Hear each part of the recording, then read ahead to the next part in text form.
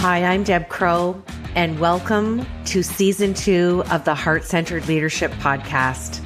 This is a podcast where we connect, learn, and laugh together with strong leaders from all over the globe. Here, you will learn from peers you haven't even met yet.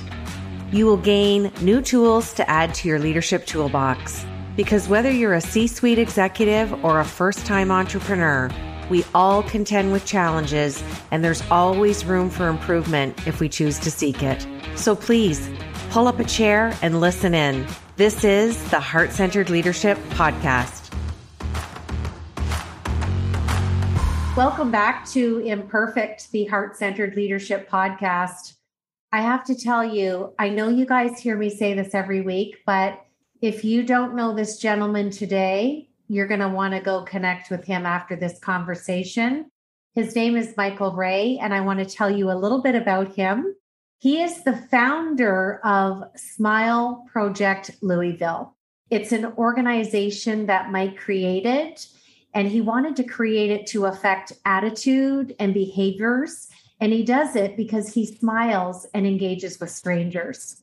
He is the oldest of 7 children. And he's the first to tell you that his life has had some twists and turns.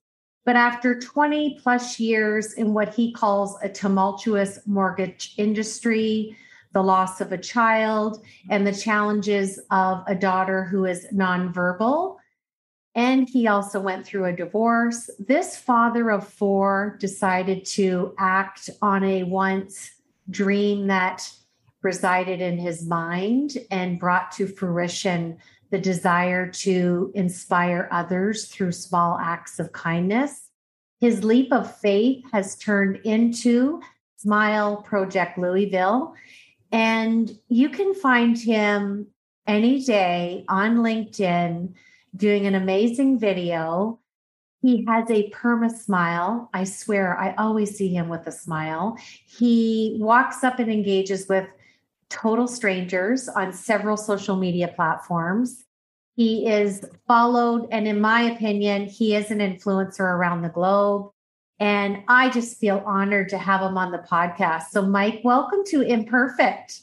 How are you? Thank you for having me. I'm a big fangirl here in Canada. I'm getting goosebumps talking to you. Your attitude, your mindset, your smile, your behavior, it's so infectious. You are such a gift to this world, my friend. You're too kind. I appreciate the sincerity behind your words, and I hear it a lot, but I truly just stay grounded in that. I just try to tell people that I'm just another dude that maybe in some form or fashion has kind of figured out the meaning to life. But well, thank you. Thank you so much. It's sincere. And I think my first leadership question for you will help unpack the words of just another guy. You are a vivid visionary, and a lot of people have a dream in their mind and a dream in their heart. Take us back and share with us where you drew the line in the sand to bring your heart-centered leadership to take that dream that was in your thoughts and in your heart, and you turned it into something magnificent. So tell us about Smile Project Louisville. When was the day? And when did you finally say, okay, this is it. I'm just going to do this? Well, I take you back before I started it, because as we talked about, as it relates to mindset, for me was 2014 and realizing the changes after I had gone through everything. It's kind of like what I call the, I'll keep it G, the crap show, of life, realizing that I had to make changes. And a lot of those were wholesale changes on how I looked at life in my mind. And in wanting to create a new mindset, we want immediacy, but it just doesn't happen. We're on a Friday afternoon going, I'm just going to be a totally new person by Monday. So it really took me years. And when I say years, I think I was preparing my mind and body so that when I had the event that started Smile Project Louisville in February of 2018, my mind was in a much different place to understand the impact of a singular moment and how that related to the relationship I had with a daughter who can't speak. And that is, when you go through a drive-through and not knowing what someone else is going through in life. And for me, again, we're all humans. We were laughing about it before we started. I mean, we have moments we're not perfect. And I was having a bad morning. And it was the interaction with a stranger at a Wendy's drive-through that made me feel good in that simplicity. And we do those things through our daily interactions all over the place. But I kind of married how a girl who can't speak, who shows me love through smiling, and how we treat strangers made me feel so alive. So that's when in 2018, I started finding such joy in interacting with strangers and taking pictures. And as we talk about, a lot of times you can find so much more joy and happiness in the simplicity of life. And I found it through people. I'm just sitting here smiling at you because my Irish Nana would say, we're cut from the same cloth. If we find the joys tucked in the corners of each day, they're there. But sometimes we have to take the rose-colored glasses off. And it's just so serendipitous because I returned to hospice today as a volunteer. As I was driving home today, I thought, how serendipitous that I'm coming home from my first exposure back to hospice, which I love, chatting with someone and holding their hand at the end of life. And then I thought, then I'm going to go home and get all juiced talking to Mike. So I'm having a great day. That's a big amen, baby. Well, I love that you lead from your heart. And my next question has permanent residency on the podcast. What imperfections do you think you have brought to your heart-centered leadership? Undoubtedly, because I get so excited to be around people, I do disconnect at time, and I'm an awful listener. And I know the importance of good listening skills, but my mind races and I'm fascinated in singular moments in which it's a profound weakness of mine. And I know it. And as I'm on the doorstep of 52, it's something that I've tried to actively work on and probably will never fix. And I try to manage it as well as I can, because as we often say, God gave us 2 ears and 1 mouth, and probably should listen more. But I think in moments with people, I'm especially in what I do get so excited and I don't listen well enough, and I would love to fix it. But I guess on some level, I'd like to think my strengths and my passion and love for people far outweigh my inability to fix my listening skills. But as we've grown, and I often say, when we talk about singular dates and things in my life in which I've overcome and looked at it, I often say I'm blessed that I have evolved as a man and father, and I'm not the same person I was 5, 10, 20 years ago because I've learned from it. So I am at 51 a better listener than I've ever been, but it probably still is my greatest weakness. Well, and what I love about that is I've interviewed so many leaders. We interviewed 100 last year on season 1, and we're coming out of the gate to do the same this year for season 2. I think it's such an openness of vulnerability and transparency when we can say, hey, I'm really good at these 3 things, but I really suck at this one. But you know what? I'm working on it. I think in that, in being able to evolve, I'm more willing to understand where my shortcomings are too, and that I know where my strengths and my weaknesses are, and I'm okay to talk about them. This leads in beautifully to my third question. So people that are very busy, and I'm going to put you in the gregarious category because that's an understatement. When you are so engaged, heart, mind, body, soul, and what you do, like it's visceral for you. Like walking up to a stranger for you, you can have that same kind of heart-centered conversation as with your BFF or probably a sibling. You hone that ability that a lot of people can't do. So my question is, What do you do to quiet that busy mind of yours? I'll give you a real raw example, and that was today. I don't push my faith on people, but I have a ritual of prayer. So I do have calm, quiet moments, whether it's prayer, whether you meditate, whether people are. But for me specifically, it is just that. In part of my prayer routine as being a born and raised Catholic, I often laugh and say, we all get our Jesus if you're a fan of God differently, but I'm a Catholic boy. And with that being said, I visit a specific old Catholic church in Louisville once a week, and today happened to be my day. It's about 170 years old, and there's just something beautiful about it that's where I calm me down, where I can reflect and pray. Well, and it's so important when we're out there doing heart-centered leadership work to take that element of self-care, to model that element of self-care. And I know, much like you, I'm a yoga teacher, I meditate, I ride my bike. We all have our things that we like to do, but penciling that time in is so crucial. And I'm sure it's where you come up with some of your best ideas. I know it works for me when you can kind of quiet the noise between those two ears. It's a brilliant space to be. And I think it's vital for leaders. Very, very much so. It's if it isn't that first, it's probably working out, whether I'm walking or in the gym and doing things. And it's that alone time to where I often feel things. It is very important. We all do that regardless of where we are in our journey. 100%. And you've heard me say it over and over again. Leadership belongs to everybody.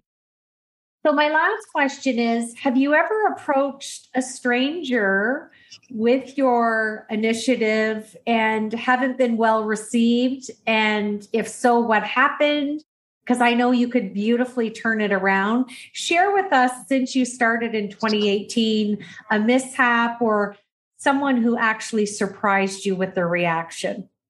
And you know what? It's an interesting question. And I have not been asked that question often. But the answer to that is yes. And I don't know the exact number, but if I had to pencil it in, I would easily tell you that I've done, from a video standpoint and random acts of kindness, easily 300 of them. If you add pictures, I've probably interacted with well over 500-600 people. Only one time, truly one time. And I'll never forget it.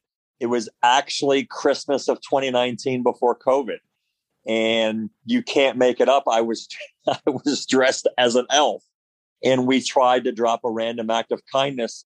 And in a lot of cases locally, when I've traveled to do it, a lot of times they're very, very random in that I don't know who the person is, and I just find the where. But in Louisville, a lot of people reach out to me and give me names and stories and such. But again, it was December of 2019. We'll never forget it. I walked into a retail store. The person actually held the door for me, and I saw the name tag, and I lit up. And what I tell people when I do what I do, I only get one opportunity, because it's just real in the moment. And I got excited because I stumbled on this person. And as I did, of course, we video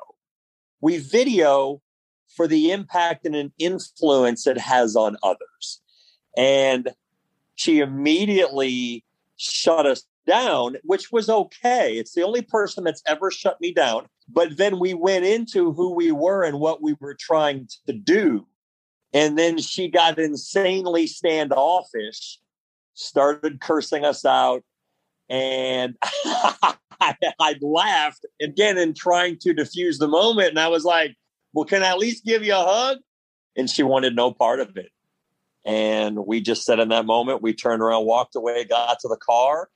And I'm blessed with the fact that a woman in my life, my love, videos about 95% of what I do. So she was there that day. But when we got to the car, we had a moment, we turned to each other and we laughed about it. We were like, oh my gosh, did that just happen?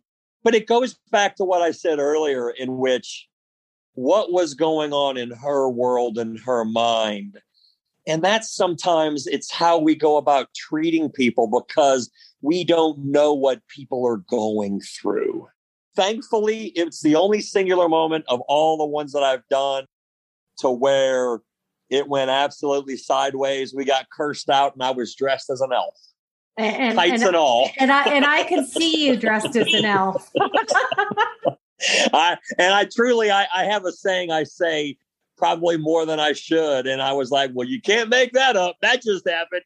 Well, and I love the way you framed it. I love that you were allowed to laugh at it, and we have to. But I think what I really embrace the most out of that story is your willingness to what I call sit in the observer's chair. We don't know what was going on in her life that day. I was gifted a few cases of gratitude journals a few summers ago. And my first thought was, what am I going to do with all these? And I did a similar thing to you. And I just thought, I'm going to randomly give them out to people that I, encounter in my day.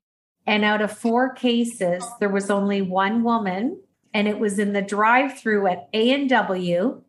And I probably like you, I said who I was. I wasn't selling anything. And I was gifted these beautiful journals, and I wanted to gift her one. She wanted no part of me, my journal. She couldn't get that food out the window quick enough, and she closed the drive-through window. And I was just like, I'm just going to give her a little blessing, and I hope she has a great day, because we don't know what we don't know. And that can be a thought assigned to so many things in our life. So I think if you and I have only got one out of many, I think it shows that the world needs us. I don't disagree. And I like to think inherently most, if not all, people are good. And in those moments, I try to keep that mindset up. It's a singular moment and something is going on in their world, in their space, to why they've acted like that. So, but you're right. Yeah. Thankfully, we've only had singular moments. Well, and I want to challenge you. I sent a letter to Dr. Patch Adams. Have you ever seen that movie? I have. The Red Nose. Most certainly. That was Robin Williams. Yep. I would love to see you and Dr. Patch Adams connect on video. He is in Urbana, Illinois, and he handwrites back a response to everyone that writes him. And simply amazing. You remind me of him. I love the grit and the tenacity you bring to the wholeness and the funness of your encounters. So I'm putting that out there as an intent for you, because I would love to see you two get together. He's an incredible man. And like I said, I'm hoping to get him on the show one day. But what you bring to strangers, he brings to really sick and terminally ill children. Yeah, it's he has a gift. So I think you need to do a road trip to his Gesundheit Institute in Illinois. Which Urbana, I'm only a few hours from Illinois, so I would just say it's probably not more than 3 to 5 hours from where I live. I would love to see that. So I'm putting that out there. It's when I started this, and what a lot of people don't understand, because more often than not, they first don't do the work to change their life. And then when they start doing it, they don't think it's going to impact anybody else because they're just one. So when you mention people like Patch Adams and even myself, I have grown to understand the power of one.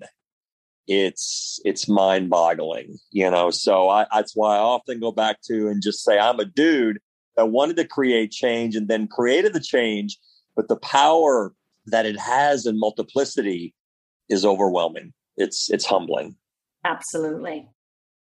I'm going to switch gears and ask you my Fab Four, just 4 fun questions. We want to know what's on the top of that happy, smiling mind of yours. Tell us something that we don't know about you. I'll tell you something a little off. I love music, and my music goes by mood. And there's probably not many people who could tell you that, I could go to the gym and listen to an hour of Metallica, but I also like to lay on the deck at night and listen to Sting and Michael Bublé. Absolutely. I have an insane love for both. Yeah. Absolute polar opposites, but it's all about environment and mood. Yeah. One gets me amped up. The other one is just super relaxing. Yeah. Well, and I mean, who doesn't like a good Metallica playlist at the gym? I'm so with you. But then, you want to sit out on the deck and Michael Bublé with a glass of wine or whatever. But then when I'm in, so for me in Kentucky, I always like to spin this because we love the brown water here. 97% of the world's bourbon comes from the state of Kentucky. So usually for me, it's a little bit of bourbon, but that my night deck time, especially in the summer, it is just that. It's Sting, it's Michael Bublé, it's Frank Sinatra, it's Seal, it's calming. Yeah, it's the chill playlist, not the pump. Yeah. But that's the beauty of music, right? Stews my soul. I love that. Yeah, I love that. Okay, second question. Finish this sentence for me. Heart-centered leadership is? Leading with love. Finding the ability to unconditionally love. You talk about passion, having a gift. I like to think I'm not perfect, but parts of me are excellent. And those parts of me that are excellent is the ability to not judge. And therefore, when you don't judge, you can find a place of love. And love can be in the same sentence as leadership. And I love hearing that definition from you. And I'm not surprised. Because, with leadership, and we hear it a lot, but I think for me is, the love to see others do well and succeed. This is not a competition. It's not a competition and it's not a transaction. Yeah. It's a relationship. Very much so. Love that. Okay, third question. Is there a book that you have read or that you might be reading right now that really impacted you or the way you do things with your initiative out in the community with strangers that you would share with us? So what's fascinating about me is that I don't read books, but I read. I read small snippets from profound people. And there was a gentleman that had a profound impact on me. I often go back and say there's two people. When I wanted to change who I was, the first person was the insanely crazy Gary Vaynerchuk, because he really promoted mindset and passion and doing the work and doing what you love and not worrying about the money aspect of it, finding joy and happiness, and that will come. And then that intersected with the guy by the name of John Gordon, who's all about positivity and how that impacts leadership. And I think the reason why I say, again, talking about weaknesses, the reason why I don't read, and when I say I don't read, I don't curl up for a book for 2 to 3 hours, but I read paragraphs and snippets and probably individual pages of profound things people have written from their books. But I saw John Gordon speak live. And I think in my life, there were certain milestones of which, again, as I was preparing my mind to do this, I saw him about a year. And then I started following him on social media. And he kept, even though he's written, 10, 12 books, I kept consuming his positive content. And that helped form my mind, as well. So he's a very dynamic speaker. And again, it's just about how we look at things in life. So it's not an individual book, even though he's written so many, but I've probably read things from all 12 of his books, but just not one book through. No, and I think a lot of people can say that. And again, not everybody wants to sit down and read a book. It's not for everybody. And I think I go in phases, much like you do. And when you are a positive person and that's your chosen daily mindset, being able to read a paragraph or a page, or I know every day on LinkedIn, I can go to your post. And I take at least little snippets of 15 minutes throughout my day to go on LinkedIn and support colleagues or Facebook. And I stop every day, and I always watched you and I watched Dr. Cartwright because it's always fun stuff. And it's love Dr. Charlie Cartwright. Right. We're giving him a shout out here because his dash cam wisdom is super fun. And I'm proud to say I got him in a moment. I said, I've watched enough of your videos. I said, I know the free world who watches you want to see. It doesn't matter. It's not relevant because we love your wisdom, but we want to see the kind of car you're getting into. Right? And he did a video one day of actually getting into the car just because it's kind of like his office. We want to see what the space you're climbing into. Well, I sent him one of my self-care isn't selfish t-shirts because I just wanted to add to his cool wardrobe of he does t-shirts. have a lot of amazing tees, But I mean, this is the beauty of LinkedIn and building relationships and having fun and supporting each other. So I love that you share where your mindset and continued mindset, you grow from hanging out with those that help you lift and rise, but keep you in that mindset and know that you are one of those people for me. Yeah. Well, thank you. Okay. My last question. What is one thing that you would like our listeners to remember about you? You actually can be so happy that when someone else sees you in that singular moment, they become happy too. It is that simple. It's real. It's science. It is that easy. But yet you have to want to do it when you pass a stranger. I did one recently, and it was the first one that I've ever done. I didn't know the who, but I wanted to bless a housekeeper at a hotel I was staying at in Texas. And I got a woman who didn't even speak English, but she could feel it. And that is what people feel in these singular moments, is the simplicity of how we look at people can make them come alive. I think what frames it for me from listening to you kind of explain that is we have a choice because happiness is not a destination. If we could just embrace the day with love and joy and being happy and enjoy the journey of life, that is the gift here. It's like when I go to hospice, I have lots of people say, how can you go there? It's depressing. I'm like you down the halls with my positivity and energy. Those people are there to their last breath, and they're going to laugh and be happy until the last breath. And if you're gifted to be part of something like that, you make every second, not moment, second count. I got a beautiful discussion this morning with a woman named Olga. And she asked me to help her get dressed, and she wanted to go sit in the dining room and look out the window. Pretty easy things to do. Yeah. And it grounds me, much like you in embracing these strangers. I know it grounds you. Like I join you on a visceral level and I get it. And that's why I wanted to have you on the show. And you know what? One of the simple questions that I ask people in these moments when I do the random acts of kindness is because I found a place where I didn't love who I was, where my life had no value, is that one simple question. And I ask them, what makes you amazing?